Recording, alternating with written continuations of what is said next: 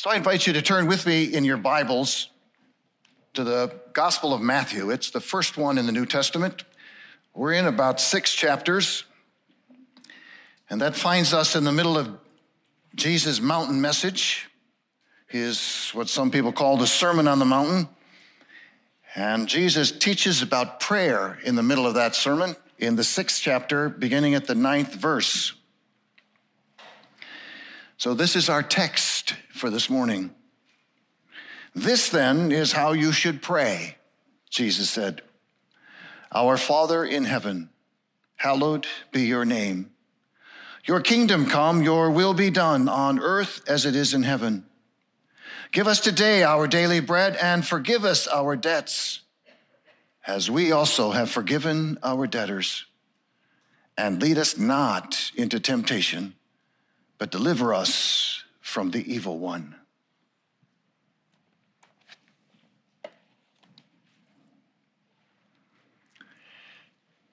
The late Ozzie Nelson told this story about his son Ricky. He said, when Ricky was young, he begged me to let his friend Walter come over and spend the whole weekend. And after much persistence, I finally gave in. The day Walter came over, I decided to leave work early so that I could spend some time with them. We went into the backyard and started throwing the football around. I thought I was pretty good at it. And Ricky said, "You're great, Dad." Walter said, "Mr. Nelson, you're pretty good, but you're not as good as my father." When dinner came, I carved the roast with thin, even slices. "Look at those nice slices," I bragged. "You carved the roast good," Walter said, "but you should see my father do it." I couldn't believe it. I couldn't do anything as well as this kid's father. At bedtime, I decided to tell one of my best bedtime stories. The eyes were literally popping out of their heads. "That's a pretty good story, Mr. Nelson, but my father is one of the best storytellers ever." It continued for the entire next day. I started to dislike a man I had never even met. I couldn't wait for Walter's mom to come in and pick him up so that I could find out more about this super father. When she came to the door, I said, "Hi, I am delighted to meet you." "How was Walter?" she asked. "He was great," I said, "but I would sure like to meet your husband. He must be something else." "Oh no," she said.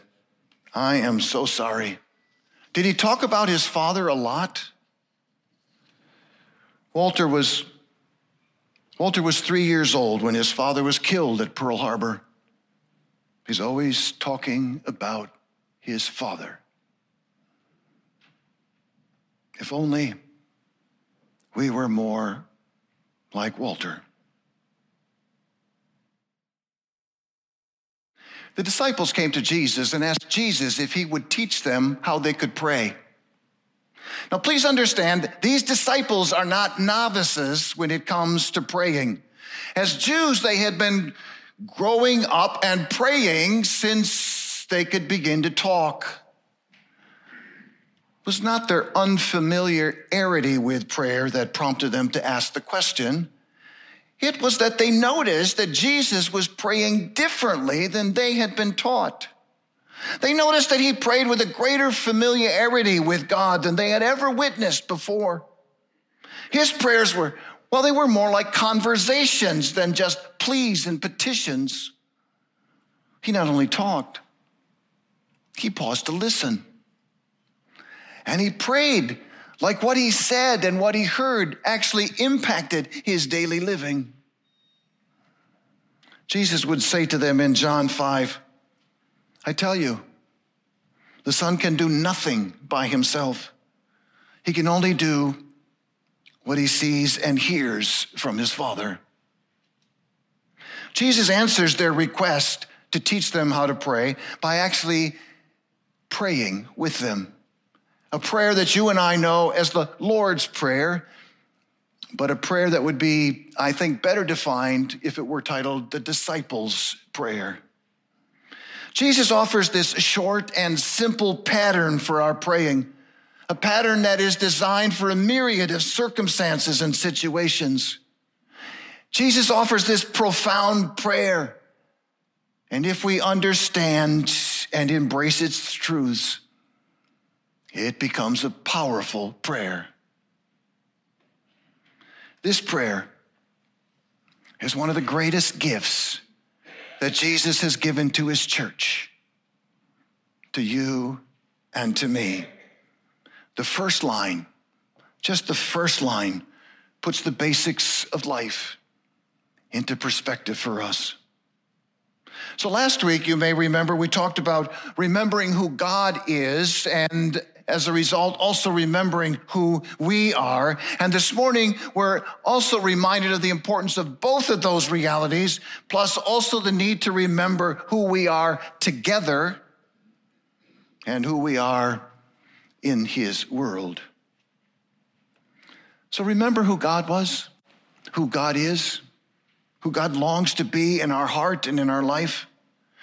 The name Jesus uses for God as he teaches them to pray would have been absolutely scandalous in the first century to these listeners.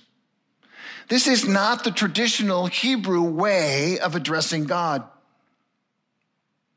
The Jews normally spoke Aramaic in that day and age, would pray in Hebrew, sort of like my grandfather, who mostly spoke English, would pray in Dutch.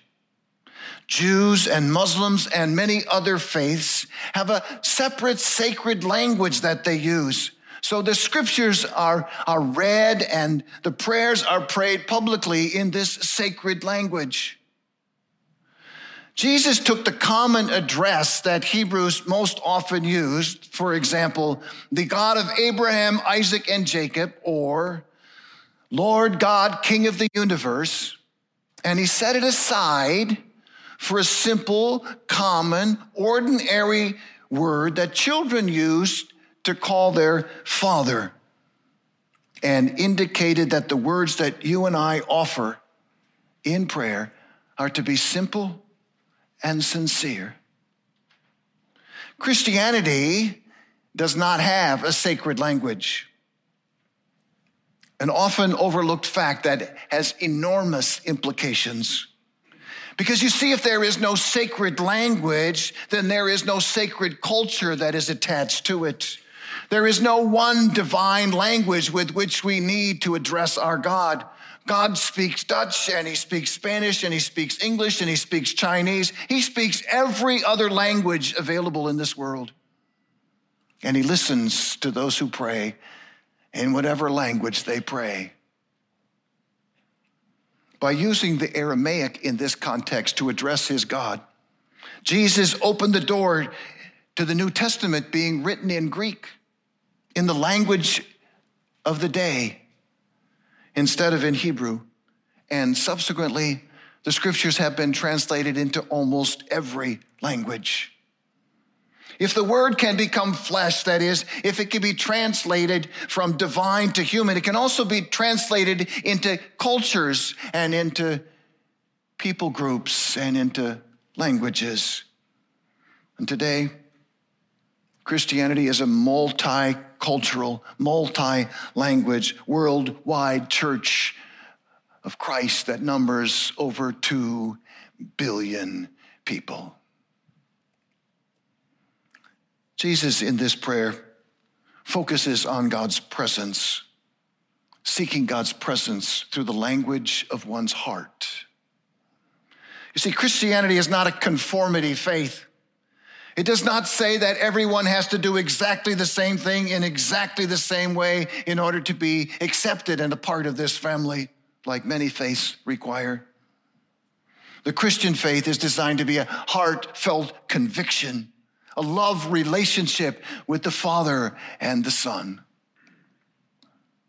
So that makes Christianity that makes following Jesus unique and transforming. So Jesus invites his followers, those original disciples and those that were listening, and you and I today, to pray, "Our Father in heaven." Calling God Father today is fairly common.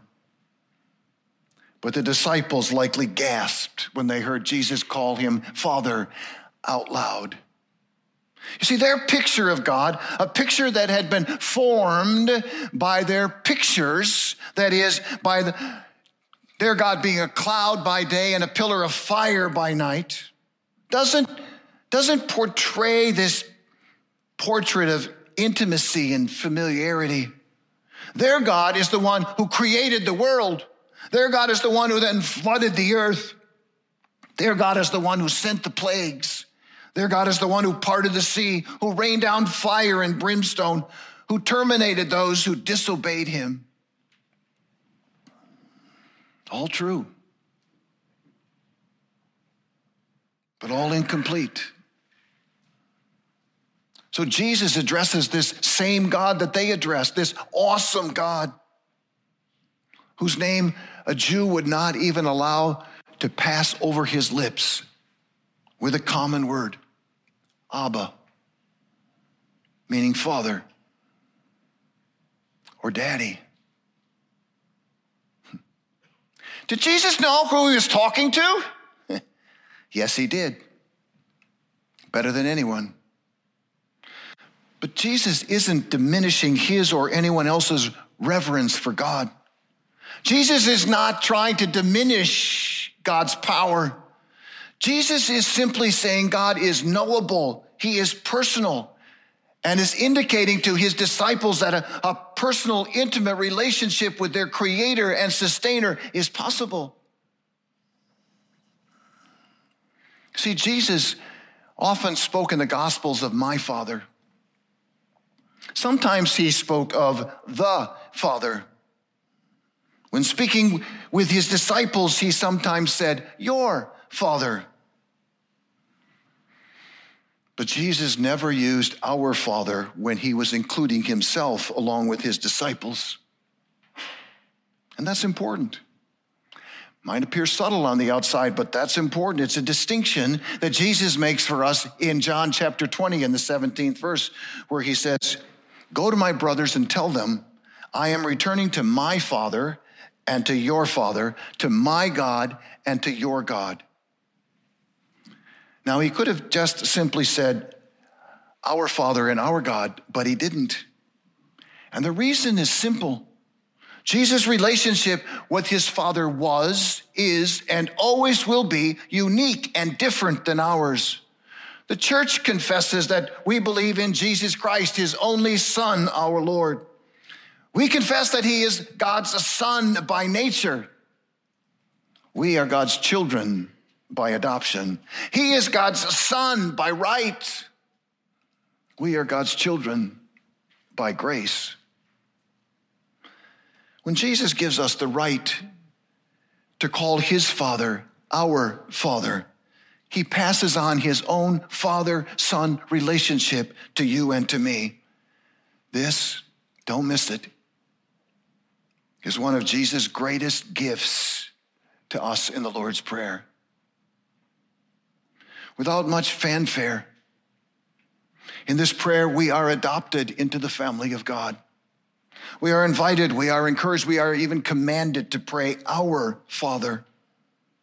This is an inexpressible, indescribable gift. And while the Old Testament characterizes God as like a father, Jesus now says, if you love him, he is your Father. Sadly, the reverence of ancient Israel is often non-existent in our Western world today. We lack a sense of awe. And without a sense of awe, we yawn at the words that made the disciples gasp. And the truth is that opens some doors to some significant issues and problems, many that we face today. All the way back in the beginning in Genesis chapter 3, you may recall the story about the serpent who tempts Eve. He goes to her and says, "Did God really tell you you must not eat from any tree in the garden?" The truth is, the most effective temptations are never direct. No temptation comes upon us that simply says, you want to sin against God? You want to make him really, really angry? You want to mess up your life today? You want to mess up your life for eternity? Then just pick that apple and eat it. No temptation is successful that way. Instead, the serpent understands that he must subtly undermine Eve's trust in God. So he does. He goes after it. God had said, "You are free to eat from any tree in this garden except one. If you eat from that tree, the tree of the knowledge of good and evil, then you will surely die." The serpent comes along and just subtly twists those words and said, "Did God really say to you, you must not eat from any tree in the garden?" So the serpent is taking the generous words of God and making God sound like he's stingy. He slowly chips away at Eve's trust in God until he successfully gets her to take and to eat that forbidden fruit. We've heard that story before. It happens over and over and over again. But there's something else going on here that most people don't notice. You see, in Genesis 2, when Genesis 2 talks about God, he is called Yahweh Elohim. 2 words, Yahweh Elohim. We would translate that as Lord God. In Genesis 3, when the serpent decides to talk about God, the serpent just uses Elohim, just God. A title for God, an abstract title for God. And what the serpent is doing is he is dropping God's personal name, Yahweh. Like doctor instead of Doug. Like professor instead of Mary. Like sir instead of dad. The word is respectful, but it is distant and it is depersonalized. When we're intimate, the title isn't necessary. Marilyn and my kids don't call me doctor. I've tried, but the serpent comes in subtly and demotes God from Yahweh to simply Elohim, from Lord God, covenant God, loving God, gracious God, to just God. Interestingly, Scripture calls us far more frequently to understand who God is, because it doesn't want us to forget about his love and about his grace, because without that, we wouldn't consider him trustworthy. We wouldn't think he has our best interests at heart. But he tempted Eve, and she took the bait. We need to remember.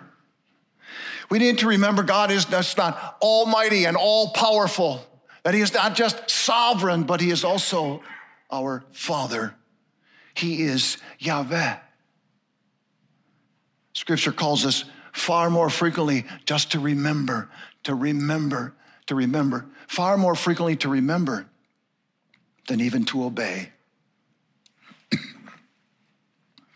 So our praying starts and our praying ends by remembering who we're talking to, our Father in heaven.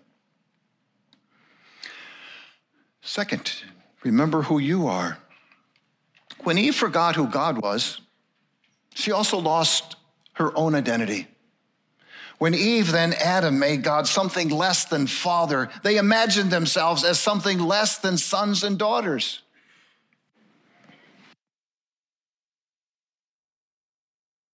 The honor and adoration that we give to God always comes back to us. Only when we remember who God is can we realize and remember who we are. In the New Testament, Paul calls us saints. Followers of Jesus, he says, are saints. And contrary to many current definitions of that particular word, this biblical word has little or nothing to do with our competence, with our abilities, with our righteousness, and it has everything to do with the goodness of God and his grace. It doesn't mean we're good. It just means we have experienced God's goodness. When we remember who God is and who we are, then we have experienced God's goodness. Adoration. Adoration is the first word that goes with the first letter of an acronym some people use to guide their prayer, ACTS. It's where we discover God's love is the defining reality of every square inch of his creation, including you and me. According to Jesus, God just longs to bless us. His predisposition toward us is graciousness. He loves to provide for all of our needs. Sadly, that reality either doesn't sink in or we forget it. Either way, not knowing, not remembering, messes up our life. Every time we pray, every time we call upon God, every time we address him as our Father, we are reminded that we are completely and unconditionally loved. Third, remembering who we are to each other. When our trust in God erodes, so does our relationship with others. Adam and Eve, the scripture says, once naked and unashamed, instinctively started to cover themselves, to separate themselves, to distance themselves when they sinned, when they lost trust in God, when they forgot they were completely and unconditionally loved, and it instantly and dramatically changed their relationship with one another. When Jesus taught his disciples to pray, the scandal wasn't limited to the word Father. The scandal also included the three-letter word at the beginning that we know as our. It was our instead of my. This simple pronoun shift made prayer not only about our relationship with God, but also about our relationship with one another. When we forget the sacredness of our God, we forget the sacredness of one another, that we are in fact created in his image. We forget the sacredness of our spouse and of our children and of our parents and our coworkers and our neighbors, even our customers. And that, when we forget, allows us to, and is why we treat others so poorly. When our trust with God is fractured, so is our intimacy with one another. When the followers of Jesus can't get along, that means that there is something wrong in our relationship with the Father first and foremost. Prayer is the place where our memory returns. We forget. Prayer reminds us in the very first sentence. The simple possessive pronoun our is significant because it joins the people of God to God himself. The creature to the creator, the finite to the infinite. The our means you and I belong to the Father in body and soul and in life and in death. It's a possessive pronoun. The our means we are not our own. Every time we pray, we are reminded it's no longer about me. It's no longer my life. It's not about my agenda. It's not about my wants and my needs. The entire gospel is in that simple three-letter word, our. We have been bought with a price. We're here for a reason and a purpose. Second, if he is our Father, he is also my Father. Our includes me. I am a child of God. I am a part of his family.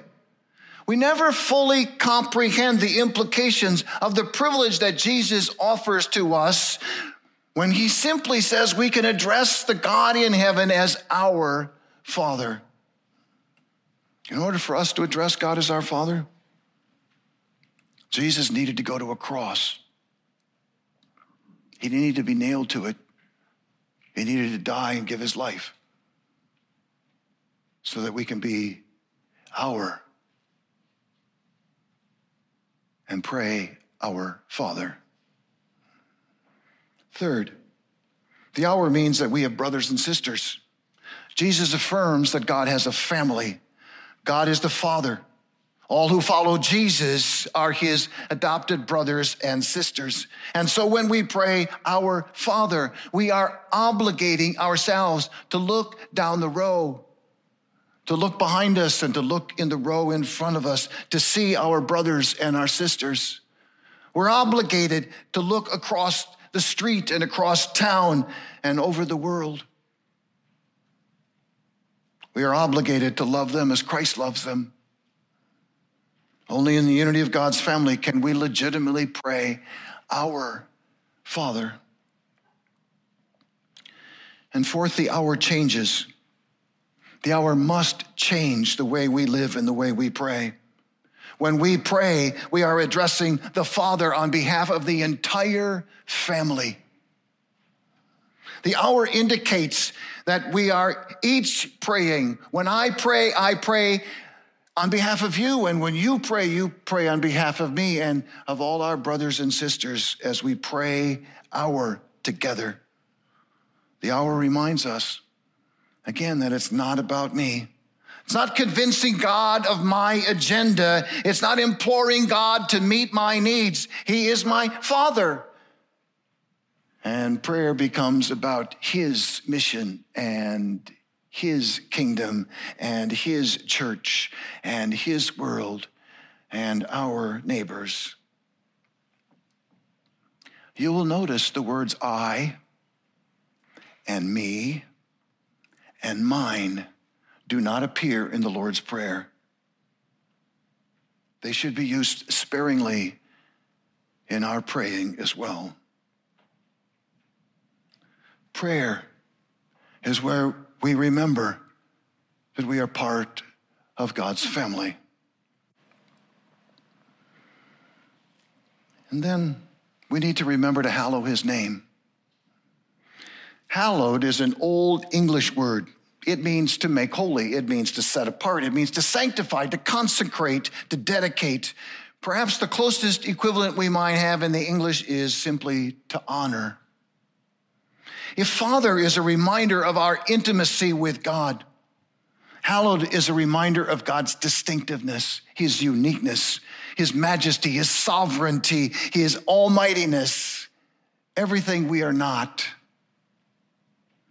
You see, while Israel was scandalized by Jesus teaching them to pray, our Father, our world today would be scandalized if we were to teach them to say, hallowed be your name. Our world today offers God little adoration, little reverence, little awe. For the most part, our world simply ignores him and hopes he goes away. Our world has disassociated everyday life from his rule and his reign. And we need this reminder every bit as those earlier disciples needed the reminder of God's love for them. Hallowing is an active prayer, intentionally honoring and adoring and praising God.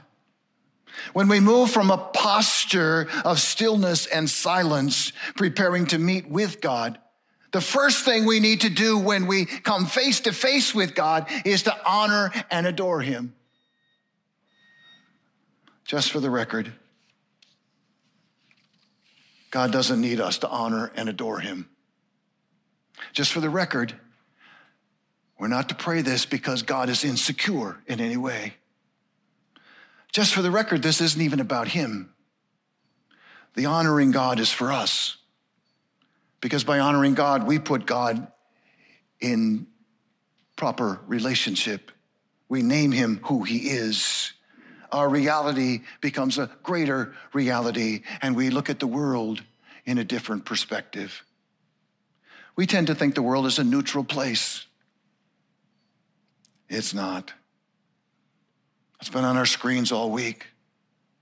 It's a place where almost always someone, something else other than Jesus is being honored and worshiped.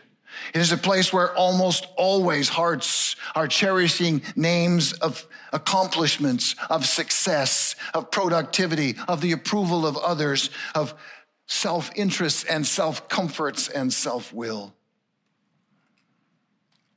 So when we pray, we are to step out of the world's realities and into the spiritual realities. We need to ask God to reorient our perspective, to give us a bigger picture, a truer picture, a spiritual picture and perspective. Hallowed be is in the passive tense. Because the truth is, we don't make God's name holy. Only God can make his name holy. Only God has the power to impact history, to make his actions known, to be holy and majestic. No human creature could possibly do what God has done and make him holy or honorable or worthy. But prayer begins when we acknowledge and embrace and celebrate his holiness. And we do that with our praise, with our adoration, and with our obedience.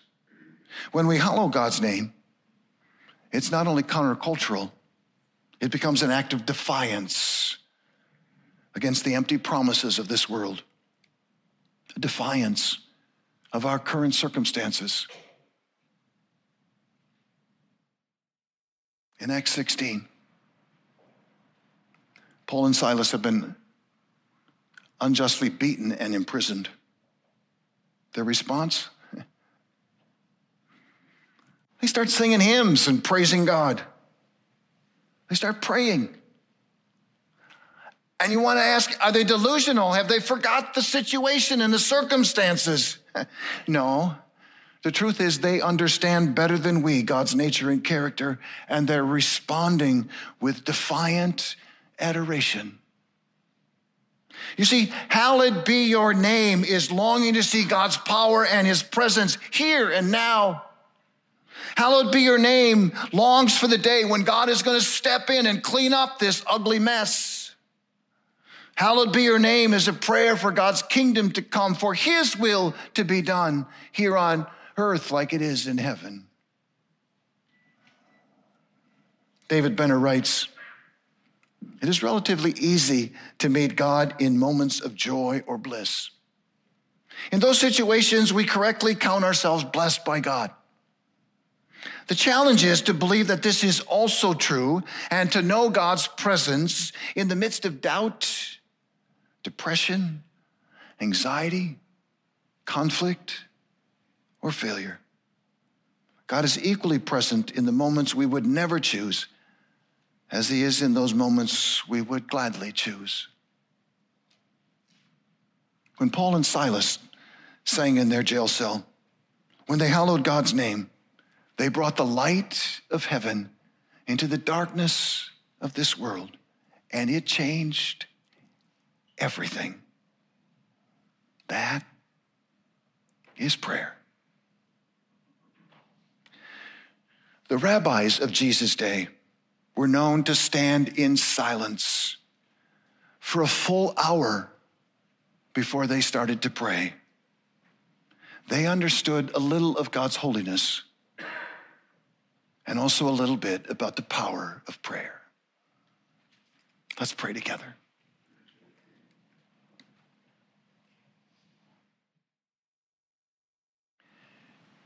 Father, from the stillness and the quiet and the awe of our heart, we are overwhelmed with your majesty.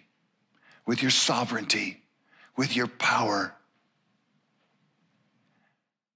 and with the opportunity that you have given us to call you our Father. Father, we claim childhood. We claim our brothers and sisters. We claim Jesus. And we're thankful to be a part of your family. In Jesus' name we pray. Amen.